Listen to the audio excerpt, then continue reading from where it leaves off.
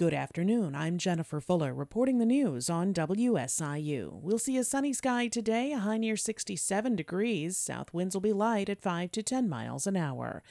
The fate of 4 former Commonwealth Edison officials will soon be in the hands of a federal jury. Attorneys are wrapping up their closing arguments today after a 6-week trial. The defendants are accused of engaging in a years-long scheme to bribe former Illinois House Speaker Michael Madigan by awarding jobs and contracts to his allies in exchange for favorable legislation. But an attorney for one of the defendants said Monday that they're just collateral damage in the government's quest to take down Madigan. Madigan is scheduled to stand trial on related charges next year.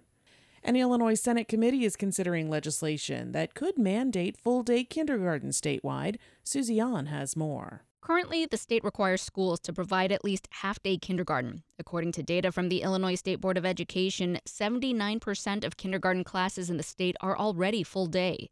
Advocates and lawmakers say they want that for all children in the state.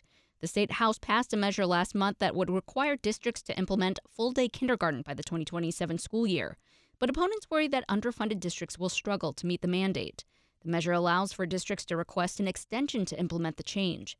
I'm Susie Ahn. SIU trustees will consider tuition and fees for the next academic year as they meet this week in Carbondale. The proposal calls for no change in costs for new and returning students at SIUC, but a 2.9% bump in tuition for new students at SIU Edwardsville and a similar fee increase for all students on that campus.